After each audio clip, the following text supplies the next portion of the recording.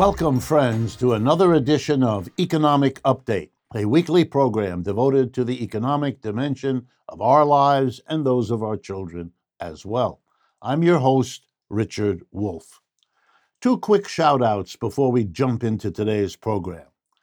I want to salute, first of all, the women of Iran who have taken to the streets and have broadened out from an initial horror, which we all share, at the murder in police custody of a young woman whose crime was to be wearing clothing not quite subordinate to whatever the religious police there require. A Kurdish woman, which adds the horror of the abuse of that minority to what is already a regime with a lot to answer for. I'm proud of what those women have done. I'm elated at the fact that large numbers of men and women in surrounding countries and then across Europe have had demonstrations, the latest one I saw in Paris, France, in support and solidarity. That is what we are feeling and want to show as well. And the second shout out is to something called zero evictions. Turns out October is zero evictions month around the world.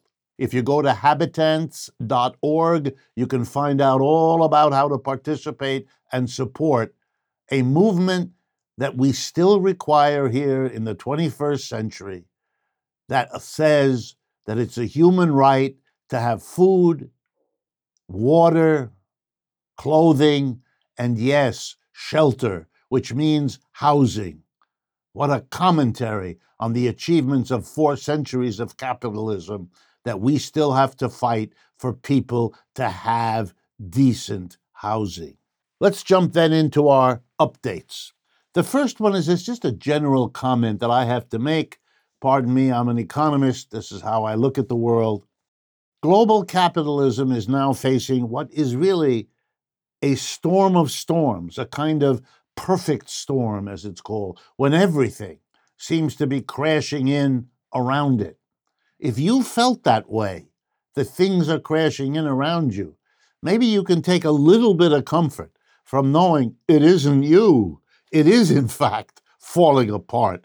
The whole system is, and it's not clear whether, where, when, or how it can come out of it. So first of all, inflation. Terrible inflation in many parts of the world. As I've stressed to you before, not in all parts of the world.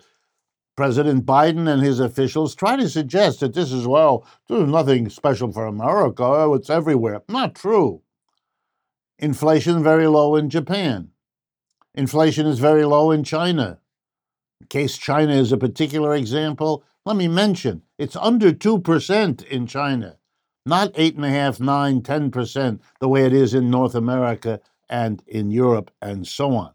Adding to the burden of inflation that's out of control are rising interest rates, led by the Federal Reserve here in the United States and now being copied by central banks in the rest of the world who are afraid of the impact of the United States going it alone. That means the poorer half of our people have prices going out of control that they can't afford, and now interest rates that are going out of control that they can't afford. What kind of a treatment of the working class is it? And because the rest of the world is tottering under this perfect storm, they look at their own currencies, whether they're in Asia, Africa, and Latin America, and say, I can't hold what little bit of savings I may have, what little bit of wealth I may have accumulated in my own currency. It's too dangerous. You know where they go? To the economy, U.S., which is in deep trouble, but not quite as bad yet as they are. So they come to the United States, cash in their currencies, up goes the value of the dollar.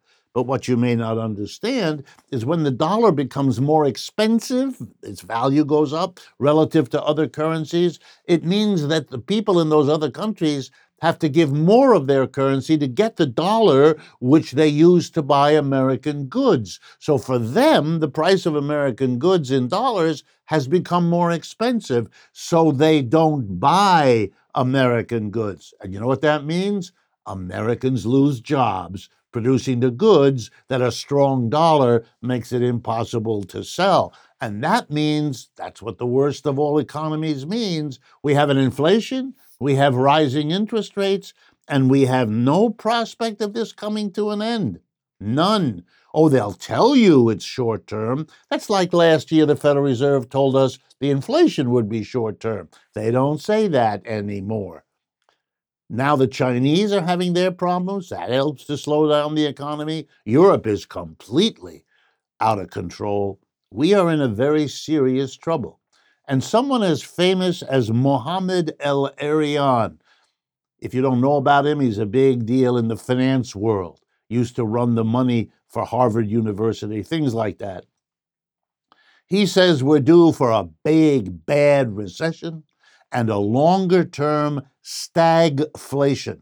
You know what that is? That's when you have an inflation, prices going up, but a stagnant economy in which unemployment is also going up. Again, the perfect storm. You know, we've known about the danger of stagflation. It's not a new word for years, but we couldn't manage as an economic system. Capitalism couldn't manage to prepare for what it knew it was coming. You know, it's a little bit like not preparing for hurricanes when they come, and I'll come back to that later. You know, it's very serious, and the pretense of the government, which is what psychologists call denial, that's not a solution, but it's the best they apparently can do, which tells you a lot about who's running the show. I want to shout out to the 1,000 food service workers who in the last week of September went on strike at the San Francisco International Airport. 1,000 of them. Why? Many of them are immigrants. And by the way, when I tell you the conditions under which they worked, you'll understand that while scapegoating immigrants seems to be a hobby for some Americans, shame is what they ought to feel. They earned on average $17.05 an hour. That's exactly 6 cents above the minimum wage in San Francisco. If you added up their 50 weeks at this 40 hours at this pay, they'd be making $34,000 a year. And let me explain what that means. The median income in San Francisco for a household is $119,000. So they get 29% of the median. Median means half of San Francisco has higher income, half is lower. They get 29% of the median income. Average rent for one-bedroom apartment in San Francisco, right, ready, per year, from $36,500 to $41,800. In other words, the average rent for one bedroom is more than the total income these people get. Yeah, so they live too many in an apartment. Yeah, so they can't maintain their apartment building as easily. How could they? How can they? How do you treat people like this? The complaint of the workers, they have no time at all. They have to have a second or third job. They can't see their own children.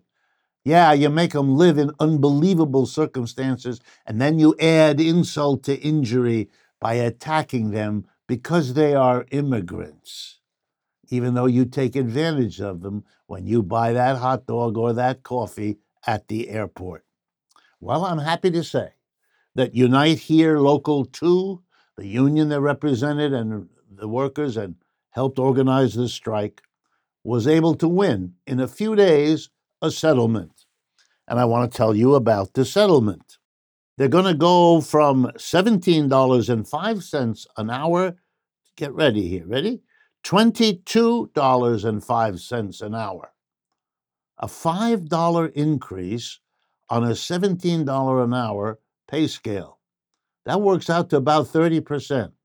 Oh, they won't get all of it until the end of 2024, so there's another couple years or a year and a half to go. But they're going to get a $3 increase right away. They're getting a $1,500 signing bonus for the deal having been voted through by them. It's an amazing improvement. They got benefits increases, retirement increases. Quite a package. But of course, the alternative was that all the food shops would shut down. And here's a lesson from this strike. To get a settlement as good as that, better than most settlements in the country in percentage terms, gives you an idea of what a ripoff it had been all along to pay workers that poorly. How much profit can be yanked out of these people's hides by the work they're required to do? That it was decided after 3 days, the impossible, a 30% increase in wages, suddenly became possible. Anything to get that profit machine. And for those of you who know airports, you do know that the prices of what you buy for food at an airport is a luxury. But it never went down to those workers, neither the American citizens nor the immigrants. No. They had to fight to get a decent wage, and it barely gets them through San Francisco now. My next update has to do with FedEx. And I use the FedEx story only as an illustration. They announced that very shortly they will be raising their delivery rates 7 to 8%, right at the first of the year in January. So if you expected the inflation to disappear, think again. FedEx brings a great many packages to a great many people, and the price of all of that's going to go up because they're going to charge more.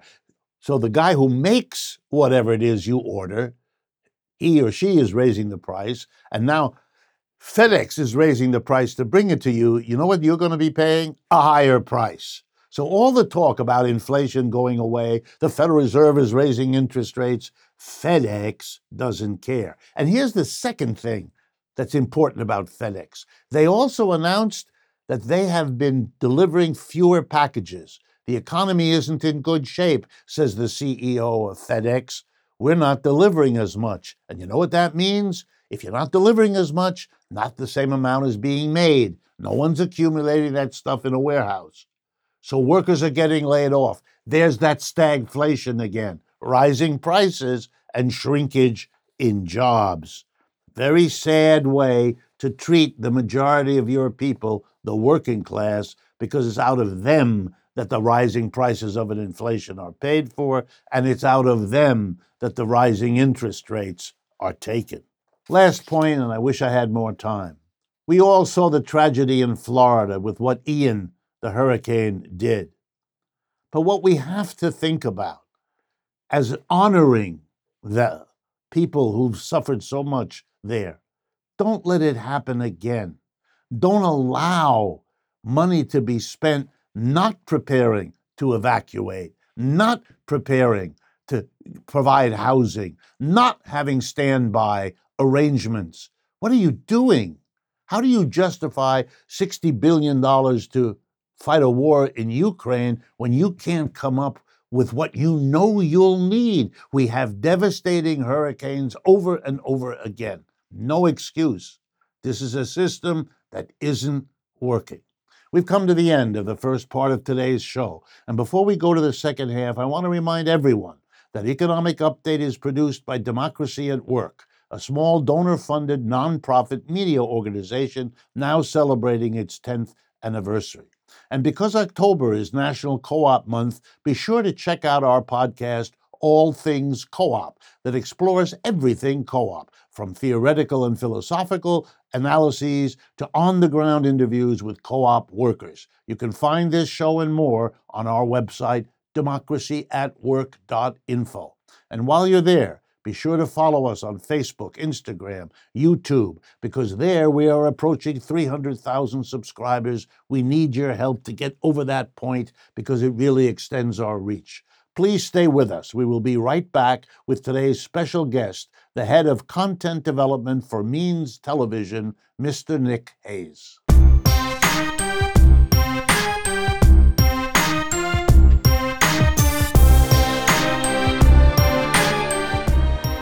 Welcome back, friends, to the second half of today's Economic Update. I am very pleased to bring to our microphones and our cameras Nick Hayes by name. He is the head of content development for Means TV, based in Portland, Maine. He formerly produced commercials for GM, Google, McDonald's, and Ford, but then thought better of it and became a filmmaker. And eventually, with his partner, Naomi Burton, they produced the first campaign video for Alexandra Ocasio-Cortez, and that all led to Means TV. It is the first worker-owned streaming service. In its catalog of anti-capitalist documentaries, movies, and short films, Means TV brings us filmmakers and voices that larger networks and studios often shut out. So they're a kind of brother slash sister for what we are trying to do as well. So first of all, Nick Hayes, thank you very much for joining us. Thanks so much for having me, Professor Wolff. Somewhere, and it might have been you, somewhere in our email exchanges leading up to today's program, somebody said that Means TV is a, quote, anti-capitalist Netflix. Could you just respond to that characterization and whether you think it's reasonable or not?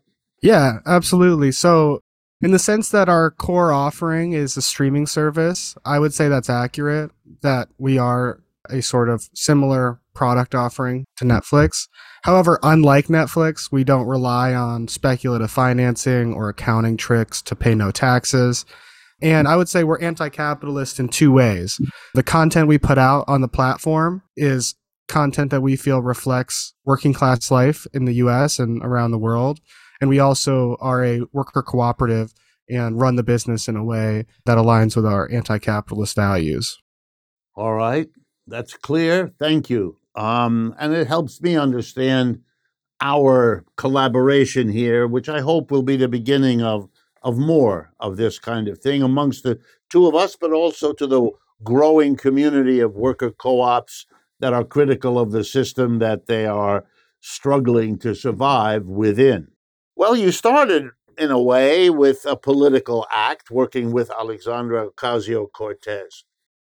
Does that mean that you feel that Means TV is or is intending to become in some way part of a new left political reality taking shape in the U.S.? Yeah, so my partner Naomi and I originally created a production company together, Means of Production, and what we were trying to do with that company was create effective advertising and videos and content for only unions, very left-wing candidates that are running for elections.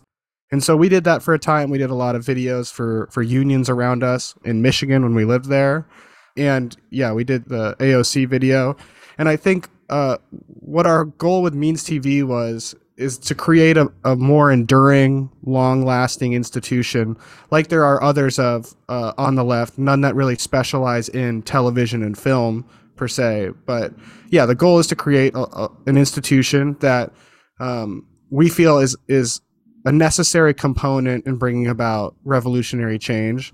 And we think worker cooperatives are an essential component of that movement and the movement to abolish capitalism. So in the same way rank and file union members are a critical component of building any left party or left infrastructure, we feel worker co-ops are as well. Well, I don't mind saying, and I want somehow to interject here, that a movement like this, the one you described, that you feel part of, that we feel part of as well, will only succeed if all over the place, without all that much formal organization, people like myself, people like you and your partner, Naomi Burton, begin to do these things. That's how a structure emerges. It's not all planned in advance. There isn't a clear blueprint. It never has worked that way. There's no reason to expect it now. Eventually, we will, as we are growing, which is in a way why you're here, we will reach a critical mass where suddenly each of us, literally by what we do, helps a dozen others like us do what they do and vice versa. And then it begins to take shape very quickly.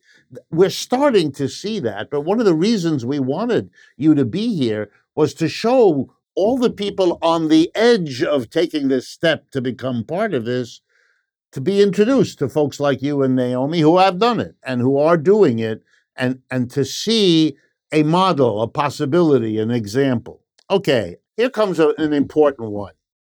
Since you are explicitly anti-capitalist, and since you talk about socialism and all of that, has that been a huge blockage or a problem or an obstacle on getting Means TV going, building it, growing it? In other words, how much of the old Cold War legacy is still around to make all this harder than it might otherwise be? Yeah, I mean, I think that there is a challenge we've faced certainly in getting coverage in airtime with traditional media, because I think a lot of traditional or establishment media just doesn't understand the idea of being explicitly anti-capitalist and is maybe not interested in highlighting that about Means TV. But luckily for us, as you know, Professor Wolff, the majority of people in this country are workers and not owners. And so as a streaming service that makes content that reflects working class reality in this country, inherently that is going to appeal to a lot of people. And I think that's what we found. And, we're entirely funded by our subscribers, and, we've been growing every day, every year, and we have kind of built a slow growth strategy so that we're not overextending ourselves. We're not having to borrow huge sums of money from, venture capitalists or banks or anything like that. And so we think that appeal to people is refreshing, how explicit we are with our politics, the fact that we have communists, we have anarchists, we have socialists, members in the co-op who are explicit about their opinions and perspectives on what's going on in the world. And so I think overall, is that a challenge? Sure. But I also think that we're able to reach people in a way others aren't because we are so clear about where we're coming from. Yeah, and I think that's very, very important because you're not shying away, and I'm very glad about it. You're not shying away from saying, yeah, there are problems, there are difficulties, there are obstacles. We face them. We understand politically where they come from and why they're there, but they are not insurmountable. In other words, you didn't react, as unfortunately many people who basically agree with you, you didn't hesitate to say, well, they got the money and they got a lot of the power, but we got the people and we got the numbers because of the fact that there's less than 1% of the people who are in the position of capitalist, and there's 99% of the people who aren't. And they can't do anything about that because that's their system, the way they've organized it. And we're just beginning to realize that leaves room for all kinds of critical perspectives, and you don't have to therefore fold up your tent and go home because somehow you can predict that it won't work. The fact is, you're here because it does, as we are. Yeah, and I think increasingly we see people understanding these more explicit terms around capitalism and socialism, and like in the past where maybe a group like ours would have had to brand themselves as more of a progressive or left media outlet. We found success in just being very clear that we are anti-capitalist. We have, communist, socialist, anarchist members, and people understand that. Tell me, who is your audience? Give us a sense, and I mean here both the audience you now have, in general terms, obviously I don't want names or anything. Who do you have now, and who are you going after in terms of who you think you can bring into that group that would be called your audience? Yeah, so from the very beginning, our core audience has been the overwhelming, I would say, majority of people in this country who see that capitalism holds no future for us beyond suffering, toiling, and environmental collapse. So we feel that demographic is our larger, more broad audience. We've also been following the even capitalist polling that's been tracking that, people under 35, people under 40 are starting to prefer socialism over capitalism. Even majorities are starting to prefer that. And so we certainly also work to target those younger folks and younger demographics with content that we feel reflects their day-to-day lives and their workplaces and things like that. So, overall, we try to create television, film. We try to release content that upholds and champions these people's values who see capitalism is letting them down. And we try to potentially, if we can, expand on those ideas about what a world that is anti-capitalist might look like. Here's a question to you almost as a profession or as a professional. In a way, media entertains, media teaches, media mobilizes. How do you plan or how do you hope Means TV will mix up these different elements, the entertainment, the information, the mobilization? How do you have a strategy about how you blend or how you divide up your efforts and time among these related but distinct functions? Yeah, I mean, I think we've always made it a priority to entertain first off because, we feel that's our responsibility. And like I've been reading a lot of Ursula Le Guin lately, who, for people who don't know, is a wonderful anarchist science fiction author. And she talks about in some of her books about how it's so much more effective to tell a story that leads a person at the end of reading that to, look at that system in a new light and decide for themselves that this doesn't work, as opposed to just telling them outright, hey, this doesn't work. And so I think that's a big part of what we try to do. We also really try to play with these ideas of utopia in a way that feels still grounded in reality. Like, what would the world look like without wage labor? What would the world look like if community and sharing were central values? We find that these sort of thought experiments help plant seeds in people from all ideological perspectives, wherever they are in their ideological journey, and just empower people to understand that the future isn't written already for us and that we can remake the world to suit the needs of all of us. All right, last point. I once heard a minister explain to his congregation why he was critical of wage labor. And what this minister said was, in his readings of the Bible, he never came across anybody in heaven who employed anybody else by paying them a wage. And I thought it was a masterful stroke in a context you wouldn't expect to raise an understanding that would then be carried in the rest of their lives. Look, you've been very generous with your time. I want to urge everyone, go to means.tv. It is a partner to the kinds of things this program tries to do. We welcome them as such a partner and hope that we can collaborate in the years ahead. And all I can say is, from the bottom of my heart, I wish you every success imaginable as you go forward. Well, thanks so much for having me, Professor Wolff. And I urge people to watch Economic Update on Means TV as well, because you can watch it there ad free, stream it at home on your TV, and I'm a big fan. So great to talk with you. And to my audience, I hope you've been not only informed, but inspired by what is possible and what is happening already all around us. And as I always say, I look forward to speaking with you again next week.